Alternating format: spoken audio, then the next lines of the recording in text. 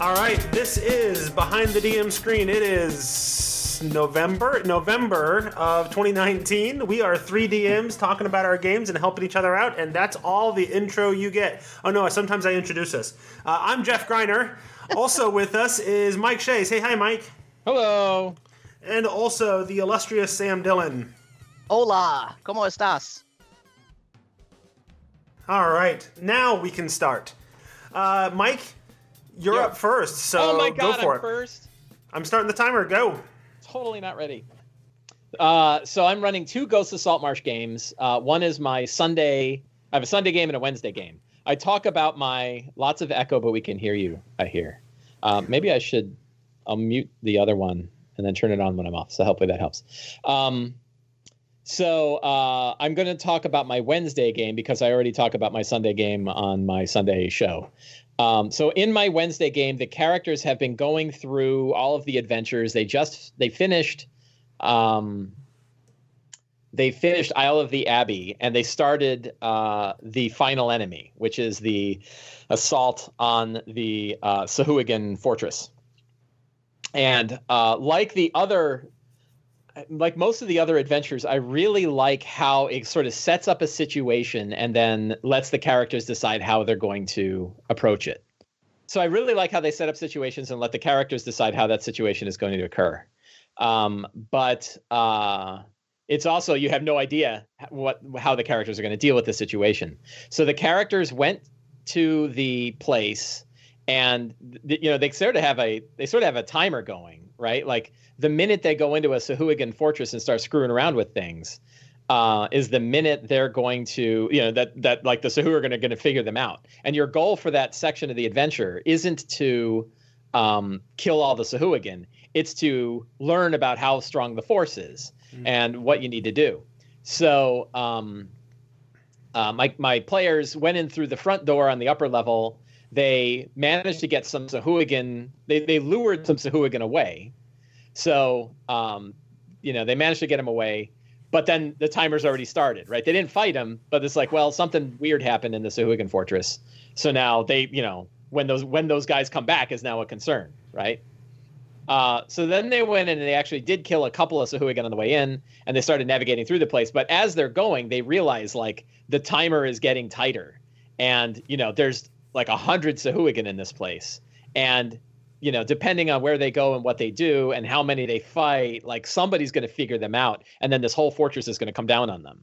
And the players were aware of this, so they managed to get to the stairwell that leads down to the second level. There's 3 big levels in this fortress, and they got to the second level, and they at that point they defeated a bunch of Sahuagin at that place, and they said, you know what, we're getting out. Like, we learned a bunch of stuff, we saved a bunch of slaves, a bunch of like orc and hobgoblin slaves grabbed weapons and fought a bunch of Sahuagin. That helps us build a distraction so that we can get the hell out of here. Let's get the hell out of here. And half of me is like, that sounds like a great idea, and the other half is like, there's 2 more levels you haven't even gotten to yet, right? And there's a lot of cool stuff down there, right? And it's kind of like, so what do you do? What do you do then? So they left, and we ended the adventure last week with them leaving the Sahuagin fortress and saying, we're going to go back to our ship and probably go back to Saltmarsh and tell them what we found so far, which is a fair bit, but not everything. Like they didn't fight. They didn't see the barons. They didn't see the Sokola, the Avatar Sokola that gets summoned. There's a bunch of stuff down there. Mm-hmm. So they're doing that, and then I found out 2 of my 6 players are going to be out, and there's always a risk at the last moment that one other will be out, and I don't have any fallbacks right now, which means I could have as few as 3 players next game. And what I was thinking about today was, how about instead of having them sort of deal with the Sahuagin threat and then go back and deal with it, what if I had like a side quest that just involved one of the characters? Right. So like one of the characters is a Furbolg barbarian. He's a Furbolg storm. There's like a storm barbarian build now, I guess. Is that a Xanathar thing? Maybe. It could also maybe Sword. Okay, there was also some similar stuff with Sword Coast back in the day. Yeah, so he picked a stormy barbarian. Whatever build that is. Storm Herald. Thank you. 2CG official says Storm Herald. Thank you, 2CG official. By the way, you make great books. So they so I said, like, wouldn't it be interesting if I did a side quest that involved just this character? Like, I'm pretty sure he's going to make it, and I'll be screwed if he doesn't. If I go through a whole route of like planning a little side quest for him, and that's my game prep, and then the characters don't do that, wow. But my idea was to go into the is it the Dread Forest? What's it called? There's an evil forest. There's always an evil forest. Yeah, there's a forest called the Dreadwood that's near Saltmarsh, and it's got a really awesome backstory to it. Like it's one of these sort of one-page descriptions that makes your mind build a 20th level campaign. Okay. And they did a really good one. It's like there's an evil hag that runs the place called Granny Nightshade, and she has like 11. Oh, it's got a hag, so of course Sly Flourish wants to use it, right? Yeah, but like the hag is too powerful. Like I'm not even bringing the hag involved. But she has a bunch of Oni spies too. So she has a bunch of vampire consorts, and she has a bunch of Oni spies, and then other weird stuff that you would find inside of Evil Forest. And my thought was like, what if I had like a side quest about a Furbolg barbarian that was like the grandfather of this guy's character, who was a hero, and his tomb is out in the middle of the Dreadwood, and the character learns about the tomb, but also learns that like it's surrounded by all of this villainy that Granny Nightshade has. And by the way, he had this this wonderful sword that was like his legacy, but it's trapped in this tomb with this stuff, right? And that's like as far as I got with my thought today. But I never really build sort of character focused side quests like this. Mm-hmm. And I have like these ideas. Like I like the idea of having an Oni spy who works for Granny Nightshade. There's already a plot that one of the councilmen is going to be tried in Kyoland for smuggling, and he's going to be extradited there. So my thought was like maybe he gets grabbed up while they're extraditing him and gets dragged off into the woods as well. And the characters want to like, they're pretty sure he's set up. Like maybe he did the smuggling, but they're pretty sure he was set up by the Scarlet Brotherhood. So why don't we go find out what he has to know? But that's also going to take us in there, and then sort of combine these two quests. Oh yeah, by the way, my grandfather's tomb is out there, and I'd like to see it. And so the idea is that it's a side quest focused on that character, but the rest of the party goes. Yeah. Okay. Right. Yeah. Okay. Yeah, I do that kind of stuff quite a bit.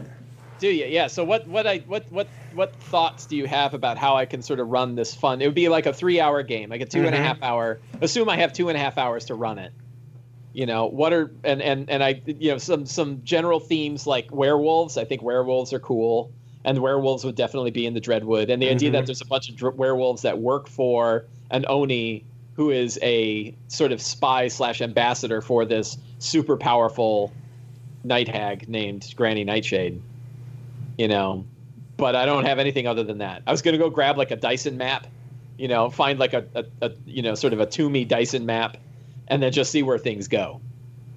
But what thoughts do you guys have about interesting things that I could, where I could take? Well, you can't go too crazy because you're talking. You just said 2.5 hours? 3 hours, yeah. I mean, not a big adventure. Like 2.5, 3 hours, you'll be lucky to get in 2 good encounters and some exploration and some role play. I can usually get about, depending on the night, I get a lot in because I do Theater of the Mind on this. Right. And I don't usually run like every battle really hard. So I can usually get 2 or 3 encounters in a night anyway. Okay. Yeah. I've gone through the last several sessions and we barely had any combat at all, but we'll get to me. I'm running Dragon Heist, right? It's a big investigation, so there's not a lot of fighting going on. Right. So yeah. That said, I feel like in these situations, especially for personal sort of side quests like this, I find that one of the things that works really well is actually not focusing a ton on the combat encounters. Like, make the combat encounters be sort of a climax, a highlight, but the social and exploration type encounters are going to help reveal that story a lot more. And since the story is so important because it's so personal, I think that's an important thing to consider as well. Yeah, do you guys know anything about Furbolgs in general? Like, I need to go read up on Xanathar's, about Furbolg. I think Furbolgs are in, what are they in? They're in Volo. And are they in Volo's guide? My suggestion is make it so that he's going to find like his ancestral weapon or something, some weapon from one of his well, that ancestors. was my idea, right? He's a barbarian. He likes giant swords, and so I'm like, well, so maybe grandmother had a giant sword.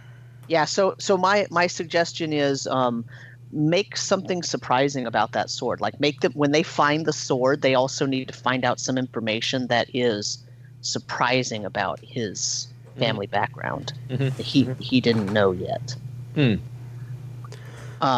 Because then it's like, oh, even if this side quest isn't really related to sort of the main arc that we're doing, it has such a personal connection, and then you find out something really interesting. Yeah, and it's also sort of building the setting, building the world in that way, right? Maybe Grandma was involved in some major event in the history of this region. Maybe tie it into one of the future adventures, or back to the Sahuagin stuff that you never got to. That was all that really cool stuff that they skipped. Right. Maybe it's Grandma was involved in something deep down in one of those secrets, and tie it all back in together from the ancient past. Yeah, or the story is in how the hag got possession of the sword in the first. Maybe the ancestor gifted it to the hag. And so the hag has a more interesting sort of background than just, oh, I'm an evil hag. Maybe the hag did something. Maybe before they were a full-on hag. Depends on how you conceive of how does a hag become a hag, right? Yeah. Like maybe there was something in that hag's life that they did something good for one of the ancestors, and so they got gifted this weapon or item, whatever it is. Yeah. Yeah, I think maybe I keep my ideas relatively simple, and the idea that they go in here and there's like these Furbolg barbarian wights that are guarding this, tomb where the barbarian king, his or barbarian queen, his grandmother was, and they have to like either talk or fight their way through the wights, right? Kind of gonna explore the tomb, and I want to make the tomb like maybe old dead trees, right? Like this sort of natural tombs that they made, not the stonework. Right. And then maybe finding out like your grandmother was this warrior of nature, but your grandfather was actually captured by the hag and is still there, right? And has been imprisoned by the hag. Sure, yeah. Kind of have this whole other. Yeah. I don't mind, because I think it actually makes sort of the world a little bit wider if it's not connected to either the Scarlet Brotherhood or all this other stuff, or the Tharizdun stuff. Like I have all these other major fronts, but I think having another one, which they know about. Like I've been sort of hinting about the Granny Nightshade stuff and the Dreadwood stuff, and they know like that's not really our main thing, is it? And I'm like, no, but it's happening. And if they decide, like when they're done at the end of this whole campaign at level 11 or what, they say, now's our time to go into the Dreadwood. I'm like, okay, now we're ready. Like I got 11 vampire consorts to throw your way. Right? Like I got like 22 Oni that are waiting for you to show up. How do you feel about Sam's idea, though, that the sword was gifted to, or maybe even a gift from the hag to the family or whatever? Yeah, it'd be interesting. Like, what's the connection of that, and then what happens when? I think it might. Well, I don't know. I was thinking like, maybe the hag wants the sword. Like, if it's sort of a sword that is protected by the Grove, and even her group can't get in there. Right there's like this shell, and him going in and getting it is exactly what she wants, because that way he's going to bring it out, and now she can go hunt. She can steal. Well, I was even thinking the other direction. Maybe she's the only one keeping everybody else away from the sword until the rightful owner, some ancient deal that she made, and then you can have this really fun encounter of, yay, we won, we got the sword. You come out of the tomb, and there's the hag waiting for you, and you're crapping your pants, and then you realize, no, she's just going to talk it out and realize, oh, you're actually the rightful heir. I don't like it, but here you go. Yeah. But I'm still coming for you later. You got safe passage out of the forest, but I'm coming for you later. There's also the idea of, the hag was just some sort of guardian, right, of this powerful weapon. So, yeah. But then the hag, in order to really protect the weapon, had to do such horrible things for several generations that's what actually corrupted the soul and made that thing a hag. Mm-hmm. That could be, yeah. Like maybe right, she has this long time connection to it. Yeah, I think one thing is like and this interesting thing about Granny Nightshade is they bill her as a hag, as a night hag in particular, but when they describe her, she's like a 20th level archmage, right? She's like 1,000 years old. She's not a normal hag, She's a hag, but she's a hag like what's his name, the archmage and the archlich in Tomb of Annihilation. Acererak? Yeah, she's serious. So, I think also for her, it's like 1/1000th of her current agenda. Right. Like she's like, I got big things. Like she probably lives across 2 planes. So, she's like, oh yeah, that's sort of, So I like the idea that, like maybe it was gifted. It was a long time, there's a long time connection between his family, his lineage. That maybe goes 2 ways. Maybe it's sort of like the family of Black in Harry Potter, right. Where some of them are good and some of them are terrible, and your family's still your family. But the uncle, he's actually still alive and he's out there, right? Cool. Yeah. That'd be fun. Yeah. All right, that sounds great. Before we move on to Sam, I want to mention our sponsor. The Tome Show sponsor right now is SkullSplitterDice.com. If you go to SkullSplitterDice.com/Tome Show, you can find a coupon code there, which is Tome Show, all lowercase letters. Get yourself 15% off some of the awesome dice they have at Skull Splitter Dice. I've been really enjoying mine. Sam, I believe you have some as well, and I think you talked about them recently, right? No, that was Tracy. Oh, that was Tracy. Okay. So one of the things one of the sets that I got was this bundle of like necromancer dice, and it's a bunch of sort of themed dice or whatever, and it was posed in the picture with this really cool necromantic skull dice box thing. Like it's shaped like a skull, but the top of the skull opens up and you can store your dice inside. So I thought that was really cool, but unfortunately it doesn't come with the bundle, and they make it very clear that it doesn't come with the bundle. And then I discovered just recently they're actually selling the skull as well. So now I might go back and have to buy some more things. I also saw they have a one of those hoodie blanket things that you can have for wandering around the house that actually is made up to look like the skin of a displacer beast. It's got like the tentacles printed on the back and all that. So now I'm thinking about going and buying some more stuff from Skull Splitter. But when I do, I'll make sure to use Tome Show to get 15% off, and all of you should too. All right, Sam, you're up. Are you guys over there laughing at me in the chat? You got a displacer beast Snuggie. No, yeah, exactly. All right, Sam, you're up. All right. So I've been having a ton of fun. So last time we had an episode, we talked about, I asked you, like, if you had been playing in a campaign and you were about to get some magic items, like what kind of fantastical magic items could you find, on a pirate ship that you were looking at? And you gave me some really good ideas, and I decided go big or go home, and so I put an apparatus of Qualish on there. And so my players found it, but I modified it a great deal, and it not only can swim and be a submarine, it can also fly a little bit, it can hover, and it also has some buttons on it that have some planar sigils that my players are afeared that it will actually take them to a different plane, but they don't know how to go there or if they could get back. So that's really super fun because they had to figure out how to use it, and then they had to steal it off of the pirate ship. And along with that, I gave them a bunch of magic items, and each of them got some a particular item that could actually affect their PC more so than just, oh, here's a magic item that makes you more powerful, but more in terms of, for example, one of my players is a Lutrinian, which is an Otterfolk, and they're very clan-like people in my setting, and the sword that character got is actually related to the ancestral line of chieftains for the Lutrinians, and so you can only wield it if you are actually nobility, and somehow this character can wield this sword. So now they're like, uh-oh, there are some consequences for this. So I like doing my magic items that way. They do get some interesting stuff that they can use that doesn't really relate to any kind of backstory other than it's just fun stuff. But then they get these items that have an effect on their character and how that character moves forward.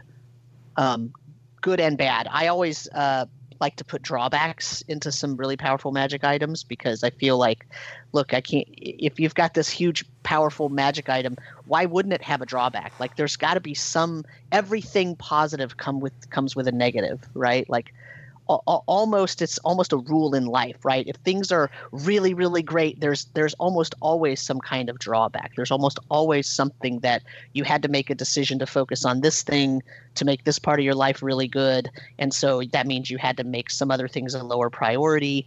And that's kind of how magic items are, right? It has these great, great abilities. And then there's also this kind of drawback over here it's not even necessarily like, oh, it suddenly makes your charisma go low or, oh, nothing like that, but more like there are consequences to using this magic item because when you're in the world and you have something really powerful, guess what? Other people want that thing and other people think they're more worthy to have that thing than you are to have it. So that's that. So I took your advice and I put some really awesome things in there and my players had a ball and they're still having a ball with it. And in terms of what they're doing, if you watch the stream, then you know this, but I'll just do a quick rundown. They got into a storm accidentally. They fled the island, the main island that they're on, and they're trying to go to this large city called Calport where they've heard there's this amazing library and they want to get this information to try to solve these issues that they've been discovering. And they ran into a storm, and it was such a horrible storm. It damaged their ship, and a couple of their crew members went overboard, and the morale is really low. And then they run into this race of crocodile men that are part of my setting. They're called the Haka, and they're very tribal characters. And they towed the character's ship into their island, and they say, "Oh, this is great. The prophecies of the great Sea Father are coming true, and you're here to help us." And they offer them this feast, and the characters and most of their crew take part in this feast. And then at the end of the feast, the clan leader presents the captain of the ship, which is one of the PCs, with this bright, brilliant red feather. And when she accepts the feather, that is, in the Haka culture, that is an indication that they accept the duty that has been asked of them. And then it becomes clear to the party, oh crap, they need something done. So the thing they need done is this particular group of people, this particular species, when they lay eggs, and the eggs have to be incubated in these humongous vats of mud. And so they use these natural mud springs, but something has happened and they haven't had a successful hatching in like 3 or 4 generations. And so they think something has corrupted their mud incubation area.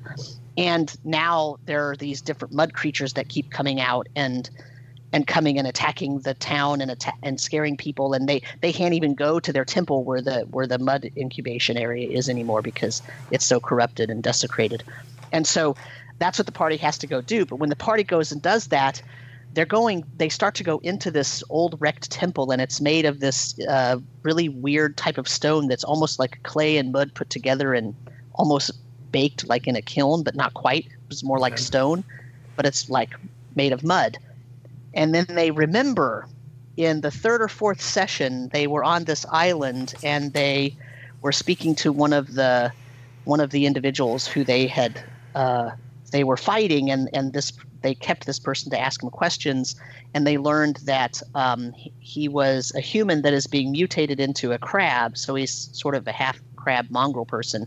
But when they said a particular thing to him, or they showed him the symbol of the eye that they've been trying to figure out what it is, it was painted on their boat, and it was on the lapels of some of these sailors that they found from early on. When they showed the half crab man that symbol, all he could say, he just kept muttering and shouting, "Seek the Howling Gate in the Palace of Mud. Seek the Howling Gate in the Palace of Mud." But that was like 4 sessions ago. And so all the players had it in their notes, but they didn't really realize, oh, hey, look, they just found the Palace of Mud. So they, about halfway through this thing, they just realized, just at the end of the session 2 days ago, I think we're in the Palace of Mud. Oh, crap. We're going to have some problems here in a minute when we find the Howling Gate, because we weren't expecting this. So they had some really interesting encounters. I like to play with the creatures. I like to play with monsters. And so they ran into these weird mud creatures. And at first it was the shape of a dinosaur, and they thought they were fighting a dinosaur. And then it sort of morphed midway through. And anytime they would do damage to it, when they would take their weapon away, it would have like mud on it. And when it would walk, they would see these big, huge muddy footprints. And when they did enough damage to it, it sort of lost its color and it lost its form, and it sort of melted down. And then these other smaller mud creatures came in, but they're kind of a mix between sort of oozes and just sort of I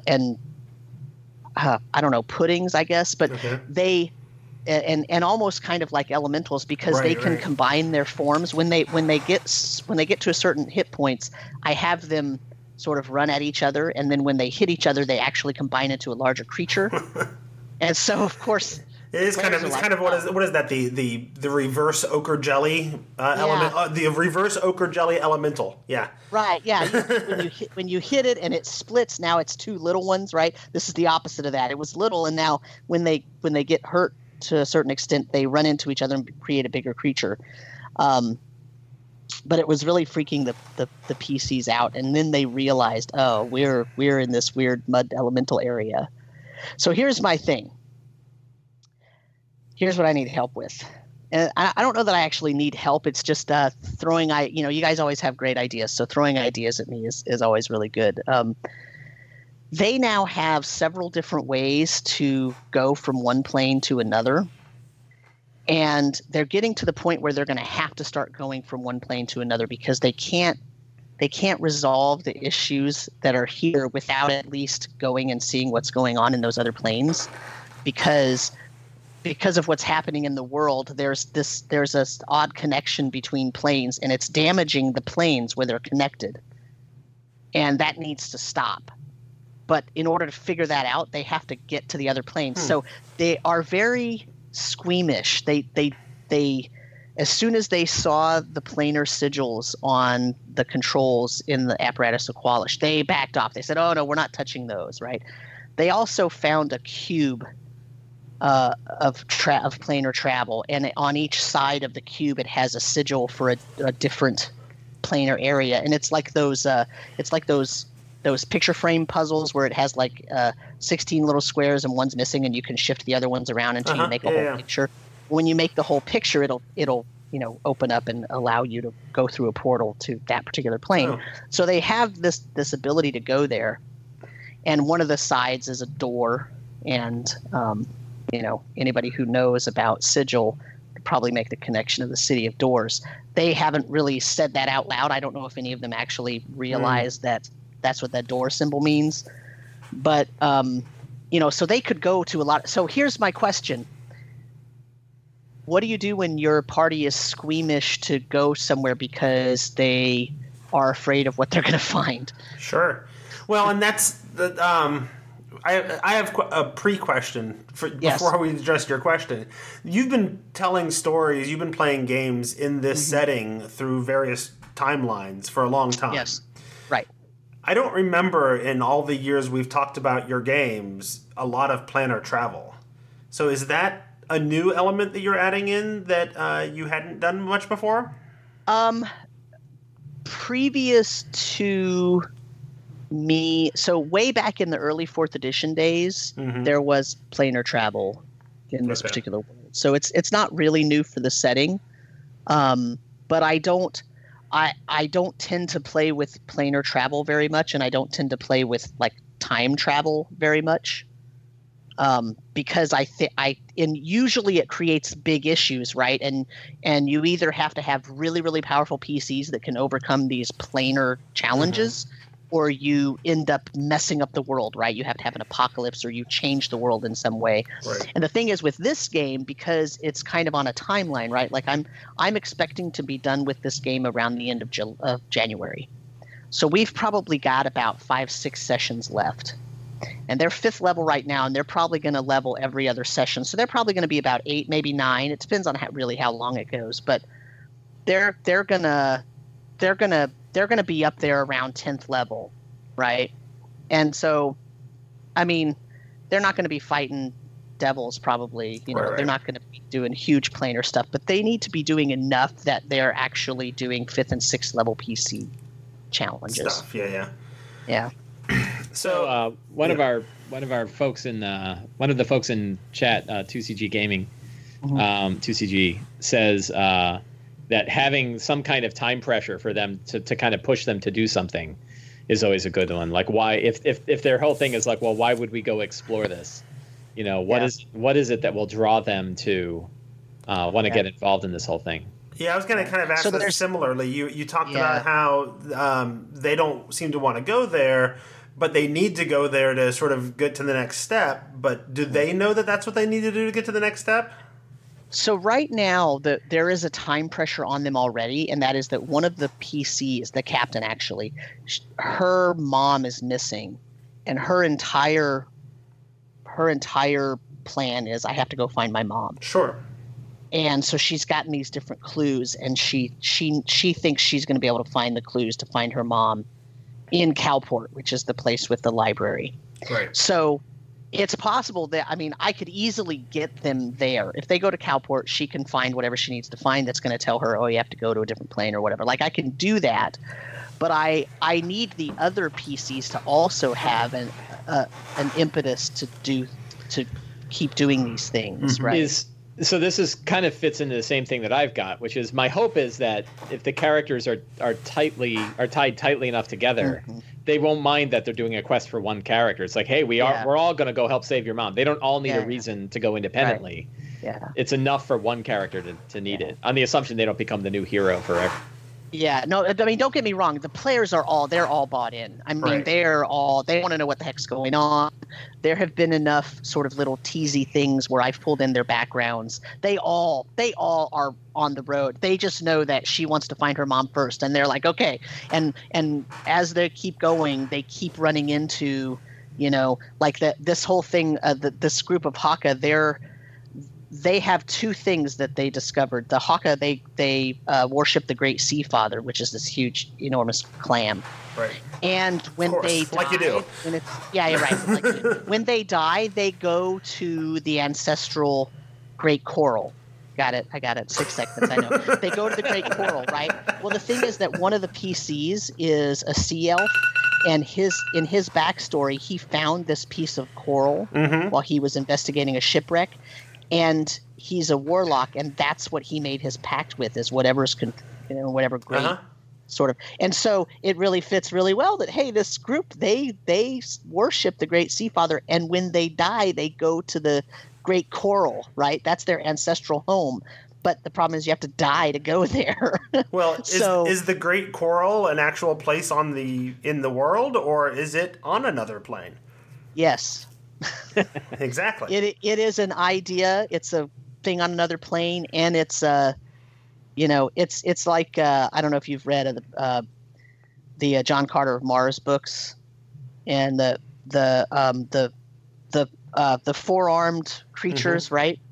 When they die, they go on this big journey, and when they know it's time for them to die, they go on this big journey, and they go on this river, and then they go off to what they think is like this better afterlife, right?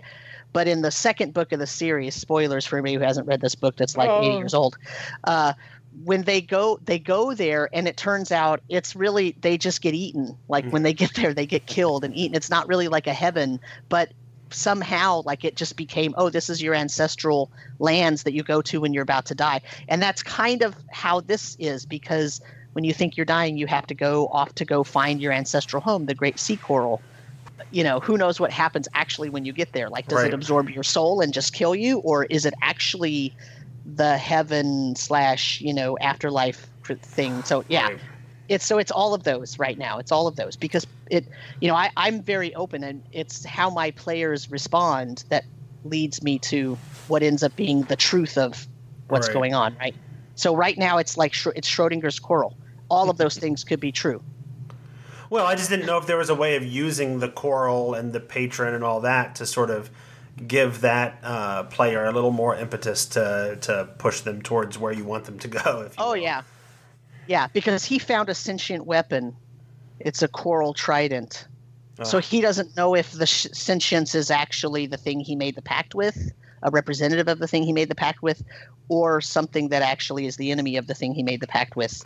Or, I don't know, borrow from Descent into Avernus. The sentience in the trident is actually something that's trapped and wants to escape and thinks that when it goes back to its home plane, it'll work. Whether it does or not is, of course, up to you, but...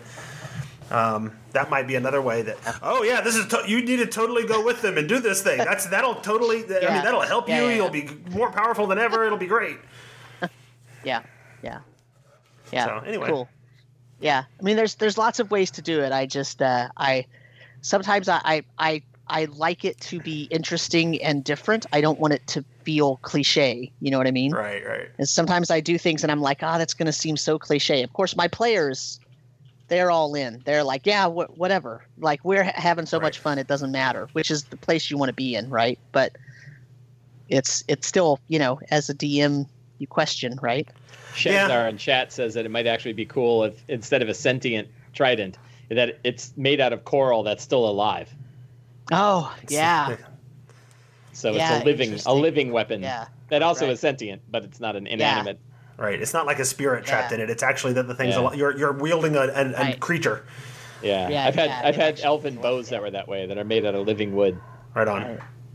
Cool. Yeah, cool. That's a good idea. Yeah, awesome. All right. Well, hopefully there's some things there for you to chew on, and go with from there. So before we go on to my turn.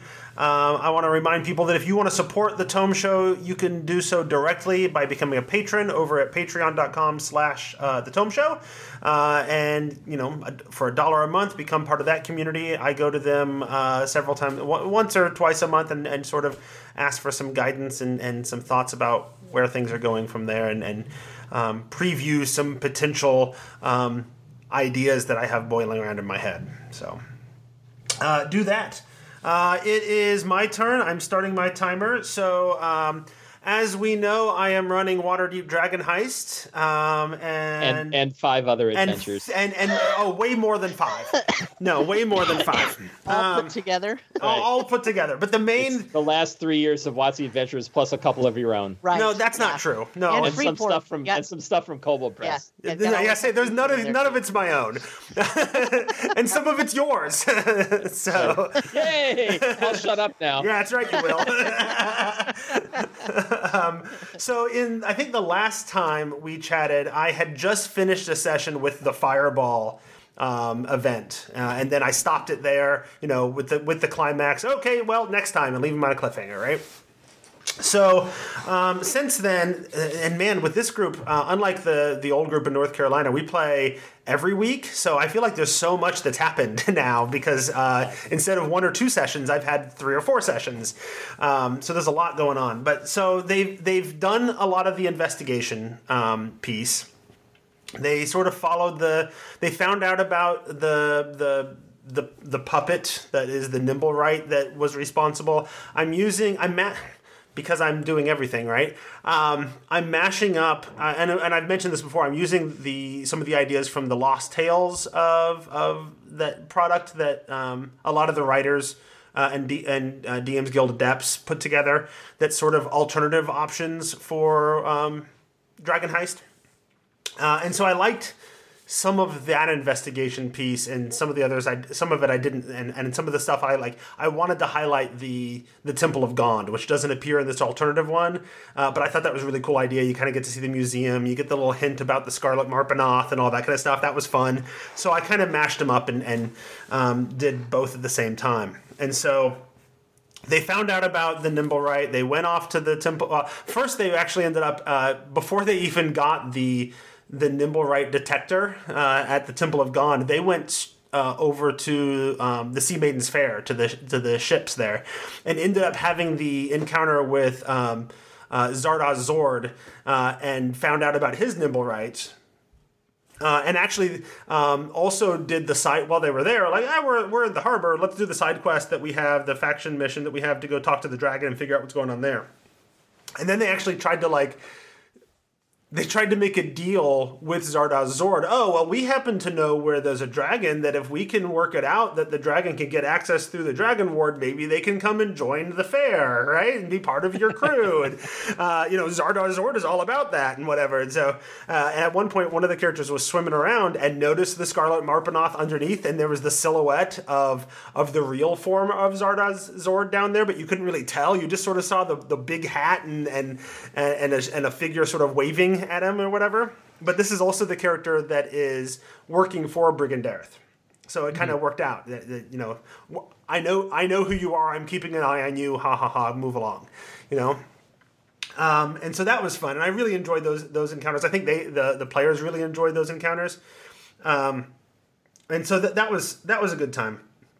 What changes, though, in this investigation is that the assault or whatever with Gralhund Villa or Manor or whatever it's called, that doesn't happen in the alternative thing that I'm taking from the Lost Tales product. Instead, it was a drow who is trying to get back in good with Brigand Dareth, who arranged for the stone to be stolen, and is now in sort of a safe house. They're hiding out, waiting for the heat to cool down, and then they're going to try to use the stone to get back in good with with Brigand Dareth. I connected that to the drow. So there's the Zint. I think it's a Zint faction mission where there's a serial killer killing elves down by the dock ward. And I decided that those two were both sort of colluding together. So there were two drow. The drow gunslinger that was serial killing elves, and this other one who arranged for the stone, and they were working with Nim's Nimblewright companion to tie it all together nicely, right? And then... because I couldn't disappoint Mike, and I had to squeeze another product in there. It's actually a DM's Guild product that is intended to be in Waterdeep, called Blue Alley. Yeah, sure. I ran Blue Alley. Yeah. So I took Blue Alley, and I decided that the safe house is actually inside Blue Alley. So it can only that sounds like a terrible place for a safe house. Well, so you can only use it once, but nobody's going to come in and hunt for you all the time, right? If you make it to it and don't get killed. Well, so it was fairly. There's a spot with a secret door fairly close to the entrance, and it was actually just on the other side of that secret door, so you could kind of get in and out without a lot of dangers if you knew where you're going. And so they showed up there. They're signing into the guest book of Blue Alley, and there's like a dozen names before them, and they're like, "Wait a minute, all these names are drow. What's going on? That's strange." Right?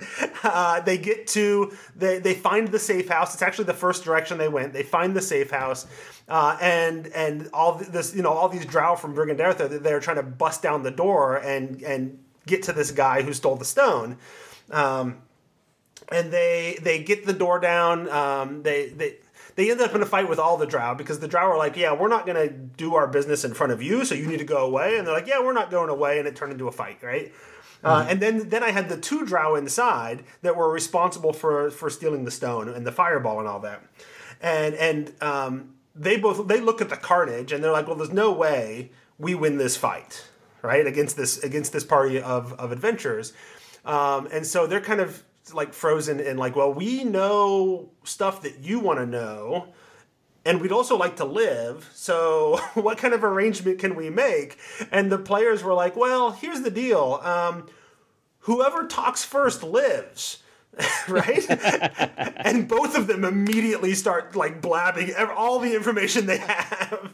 And so it turns into, great, so you're the one who talked first, you get to live. And then they start a fight with the gunslinger one that they didn't really like anyway, because he was a serial killer and a racist. And so they start a fight with him, and the other drow who was working in collusion with him like joins the party and starts casting spells and attacking that drow too, just like show sign of good faith. I'm on your side, I swear. And then they find out that Nim's creation escaped with the stone, and I decided to give myself some wait time, because my concern is, as you get to this point of the adventure, is that things sort of hit the ground running and they don't stop until the end. It's just boom, boom, boom, boom, boom from this point forward. But there's still a lot of other like side things that they have that they want to do and that they're working on, whatever. So I told him that Nim's creation has the stone and has explicit instructions to lay low until a certain date and then deliver it. And so I'm running the summer season, so it's the Castellanter season, right? And so it's, lay low until just before Founders Day, until a few days before Founders Day, which is when they're doing the big celebration and the sacrifice and all of that, and they need the stone and to go get the gold right before that. So they need a couple days with the stone to get that gold before the Founders Day hits. So that gives me a good 10 or 12 days to allow them to sort of run around and do some of these faction missions. And honestly, do some of these faction missions that I've added, like from your book and from Kobold Press's Margrave and some of the other things, right? That they're hesitant to do because you got to travel like a day or two to get to them. Well, there's a lot going on in the city. They don't want to leave town for a few days to take care of these things. Well, this gives them a little breathing room to take care of some of those things. I think they're also eager to... The players, I think, are eager to go out and do something, a little bit more traditional D&D-ish, right? They've gone 3-4 sessions in a row now with hardly a single combat. It's a lot of investigation. It's a lot of role play. They've enjoyed the moving of the narrative. They're enjoying the dungeonish nature of Blue Alley, but there's not a lot of fighting in Blue Alley. It's puzzles and traps and things, right? So I think they're ready to go off and find the Cultist of Dusk from your Fantastic Adventures, and go off and beat those guys up for a while and do something a little more traditional. So all of that's where we left off. We're in the middle of Blue Alley. They actually went through a few rooms after that, and they found the unicorn. That is sort of the prize of Blue Alley, right? But they've barely explored the rest of it. So they know they have the unicorn, but they don't know how to get out. Although one of the characters did the thing where they took off all of their equipment and clothes and touched the gate and teleported out into the alley. Outside of the dungeon that is Blue Alley, right? So now you've got this naked character, covered in trash and whatever, separated from the rest of the party. So I got to figure out what to do with them. Because, do you have it so that you can just go sign the guest book again and go walk back into Blue Alley? Well, that seems kind of lame, right? So, but then what are they going to do for 3 hours while everybody else is doing the rest of it? One of the things, and you ran Blue Alley, you said, Mike. So one of the things that I thought about in Blue Alley, so part of the premise is that Mert has sent them in to recover his unicorn that was stolen and put in there as loot or whatever.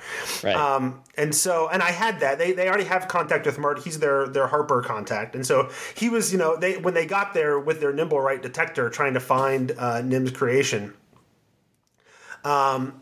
Mert was actually just outside of Blue Alley, sort of pacing back and forth, trying to figure out how to get in to get his unicorn back because he's already barred from going in.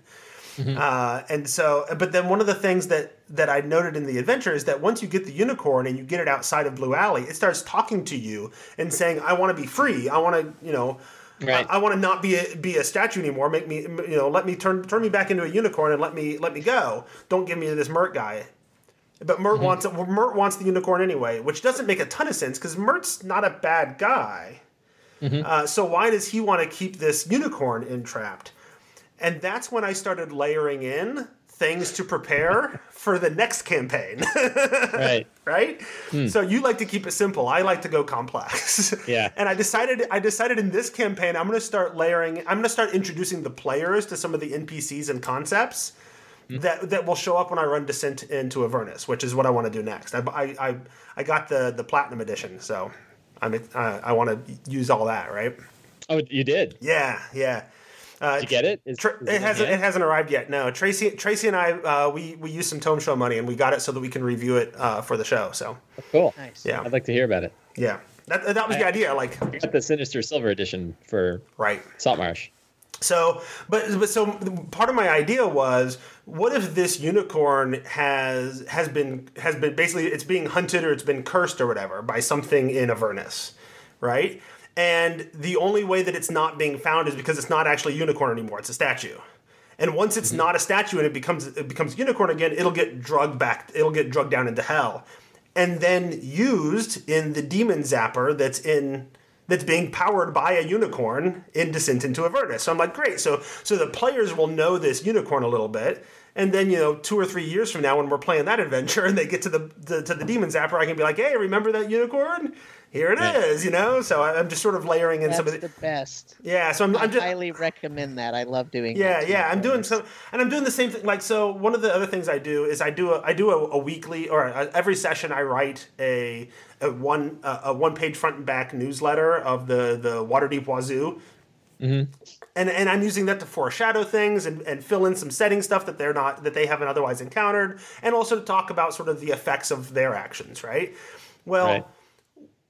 For this last session in Blue Alley, game time, it had only been like a couple of hours since the last issue of the Waterdeep Wazoo came out, and so it's like, this doesn't make sense to publish another Waterdeep Wazoo a few hours after the last one came out. And so what I did instead, and there's a Waterdeep journalist Facebook group that I'm part of that specifically of people who are writing newsletters and things for Dragon Heist. Mm-hmm. And I asked them about it, and their suggestion that I ended up using was just make a newsletter for the same day, but a different newsletter, a different publication. Mm-hmm. And so the one I did was the Vigilant Citizen. I did some research and I found some actual broadsheet titles for Waterdeep, and one is called the Vigilant Citizen. And I decided the Vigilant Citizen is being funded by the noble family in Baldur's Gate that is sort of the beginning villain of the whole adventure. So now they're becoming familiar with sort of that mentality, but also those NPCs indirectly, so that when they show up later on, they'll have some exposure to that as well. So that's been fun, and that's been going well. And now I'm down to 30 seconds. So let me tell you about the other thing I've been doing lately that actually has been working really well, that I haven't had a chance to talk about yet. One of the things that I constantly deal with is the fact that I'm not good at remembering to give inspiration. Mm-hmm. And we've talked about that before. So I came up with, I stumbled upon this idea. I was actually inspired listening to a Demon Plague podcast by James Introcaso, DMing it. And he kind of did I'm sorry, who? James Introcaso. Do you know the guy? Some guy none of us have heard of. No, nobody knows who this guy is. Oh, yeah. Well, maybe one day. Yeah, he'll make it someday. Yeah, but he's working hard. Right, but he did a thing in one episode or one session of the Demon Plague, where he asked the players a question. Did you totally just hand wave the fact that the alarm went off? He totally did. He waved around. I literally do every time we record. For us, he's like showing it. He's like, "Oh, you've got 5 seconds left, Sam." Yep. And then you always go way over it anyway. So I'm just doing my part too. Didn't even think about it. Yeah, that's every time we record, I do that. It's no big deal. Yeah, thanks. How many seconds over you are, Jeff? Keep talking. Okay. Man, that is distracting, isn't it? I feel like I'm too distracted. I can't stop. Sorry. I interrupted. So the other thing that I've been doing, so James did this thing in an episode where he asked them a question, like a kind of a role-playing question at the beginning of the session, and then gave them all inspiration. I think he did that for a couple sessions. And I'm like, that's a really good idea. And so I've been incorporating that idea into every single session. I asked them, hey, on the way back from the Margrave Forest, you guys had several hours of walking. Who did you talk to and what did you talk about? Right? And then the last session was, hey, you just searched all over several wards of Waterdeep looking for this Nimblewright.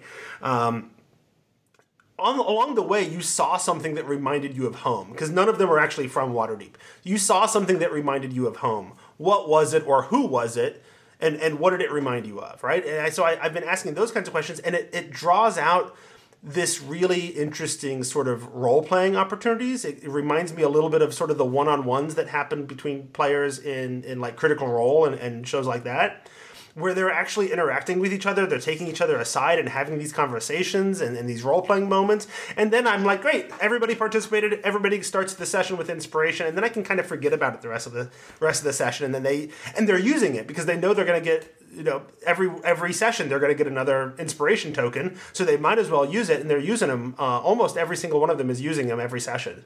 It's going really well. Yeah, I'm very pleased with it. Yeah. One of these days, I've had two recordings in a row. I've had the same question about incorporating the Founders Day Castellanter sort of party, and one of these days I'll get to it. But I have plenty of time, so I'll try again next month. So. I'll tell you though, is there still a Strahd angle in all this? Yeah. So, that party is a great opportunity to sort of bring in your Gothic Strahd stuff. Oh, yeah. No, and I've already... half of them here are vampires. I've already replaced Asmodeus. Asmodeus is not who they're worshiping. They're actually worshiping one of the dark powers from Ravenloft. Yeah, perfect, right? Yeah, so... yeah. And I've got a whole thing. I'm sure you'll hate it. So we'll talk about that later. But I think that's our time. How long have we gone? I have my recording stuff in the background here. 57 minutes and 50 seconds. Oh, hey, look at that. But I have a question for you, Jeff. Okay. How is your group doing? I know that they wanted something sort of more traditional at the beginning, right? And at least maybe you had that impression, but you're still mashing up stuff. So I sort of had the impression that a few of them wanted something more traditional at the beginning, which is why we avoided some of the I thought about running it in the Midgard setting or in Eberron and that kind of stuff, and they didn't want to branch into that kind of stuff. Some of them didn't want to branch into that kind of stuff at this point. So, but yeah, no. So they're into it, and the one guy who's a big fan of the Forgotten Realms and definitely wanted to play in the Forgotten Realms is loving the allusion to Brigand Dareth because he's read all the Drizzt books and he knows who Jarl Axel and Brigand Dareth are, and so he's really enjoying those kind of nods and cameos, and that's all going really well. So no, I think they're totally into it. I'm honestly I've got one of the players who's very clear to communicate well. So he'll send me, we got a little Discord channel, so he'll send me private messages every now and then. It's like, hey, I'm really enjoying the game, but I just want to keep the lines of communication open. The side quest thing is getting a little bit old. That was in chapter 2 before the fireball had happened, and the main storyline wasn't going anywhere. It was just let's go do a bunch of side quests for 5 years, and so he never really saw where it was going. But I was already planning to. I'm feeling the same thing, dude. We're on the same page here. I'm ready to start advancing the storyline, and we did. And so they seem to be really into it. His wife actually joined us shortly after we got started. She's a big role player who hasn't played in a long time, and so she's like, "Well, you're starting a new group with a new DM. Can I join?" And I've got a guy from my work, my new job, who's mostly a board gamer but has done some role playing, and he's interested. So I think he's going to join us this next week, and we're going to have the weirdest party ever. How many people do you have? So with him joining, that'll be 6. But one of our players. One of our players works a job where he's off and on every other week. So and ironically, he's the one who actually found me and brought me to the group. And now he's not there half the time. But he's going to be off and on every other week or so. And sometimes it's 2 weeks off and 2 weeks on or whatever, but he only shows up about 50% of the time right now. And then we'll see. I figure we got a group of adults, and if we got 6 players, if 1 or 2 people can't make it any given week, we can still play. If we get down to 3, I can try to pitch them on doing a one-shot of Torg, because that's what I love. Torg is great for those one-shot things, right? In fact, I don't know if you saw, I tweeted about it the other day, but the Torg book came out on PDF that I have a chapter in, so I'm excited by that. Oh, nice. Cool. Yeah. Congrats. So, very cool. Anyway, now are we done? We've now made it over an hour. We're done now. Okay. You're done asking me questions? I don't know. What's the timer look like? Good. 1 hour, 1 minute. Is that... the timer that he reset? Yeah, that timer. So, he was so fast at that too. I almost missed it. I usually am. You haven't noticed before. It's bang, it's off. We never would have heard it. He'd have gone on for 45 minutes. I can't tell you how many times I've been editing and then I'll be listening to it, but I listen to it on like 1.5 times speed, and then in the background it'll go and I'll be like, What the hell? Yeah. I don't remember even hearing that when we were recording. Like, it just wasn't there. Like, and it's not just when it's my time, but half the time when Mike's talking, I'm like, the timer goes off, and the only reason we notice is because Jeff says, "All right, your time just went off." Like, otherwise, we don't even hear it. Hey, Jeff, plug the Torg book again. One of the people in chat is asking. Yeah, I saw that. Iron DM is asking about it. So, Torg had a Kickstarter. It was actually came out early this year for their Isle, the area of the world in Torg that's called Isle. It's the high fantasy area. And so I wrote one of the adventures in the Delphi missions. Every time they do a Kickstarter, they have a series of Delphi missions, which are basically a one-chapter adventure. And they get a bunch of different authors to write the different chapters and whatever. So I was one of the stretch goals, and I wrote a chapter for that specific book. So if you're playing Torg Eternity and you want to run an adventure in Isle, I wrote one called Protect the Elf that starts with going to Stockholm and retrieving somebody from a bar called the Local Syndrome. I was rather proud of that. But yeah. Awesome. So there it is. So I think we're done, yeah?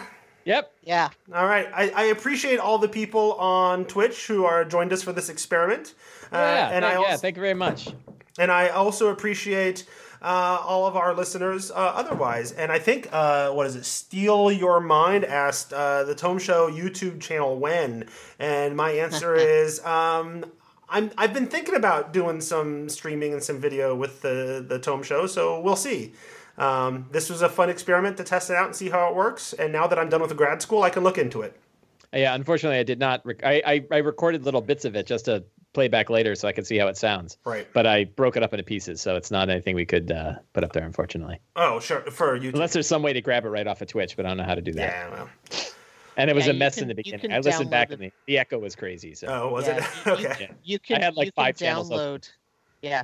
You can download right from Twitch because I do it with my stream to turn it into a podcast. Cool. You download it, downloads as an MP4, like a humongous file, but then you just convert it into something else, and it works fine. Yeah, I've been typically recording straight. In any case, it was a fun experiment, and now I get to. This is the first time I think I've done a live stream ever. So the idea of hosting one, having never done one, was always a little daunting, and now I've done one, and maybe it'll kick me in the butt.